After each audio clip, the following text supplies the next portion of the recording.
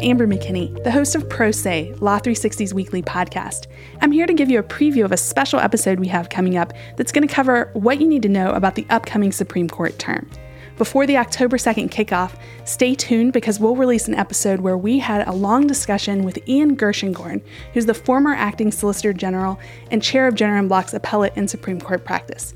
Here's a little taste of our discussion with Ian and why he thinks this might be a blockbuster term. It's in part because of the subject matter of the cases and in part because who's deciding that cases. And by that I mean that there are going to be 9 justices. The court will be back at full strength, as everybody knows.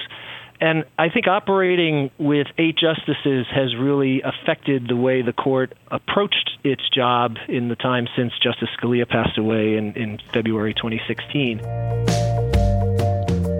Our full conversation with Ian will be available on September 29th, just before the Supreme Court term starts.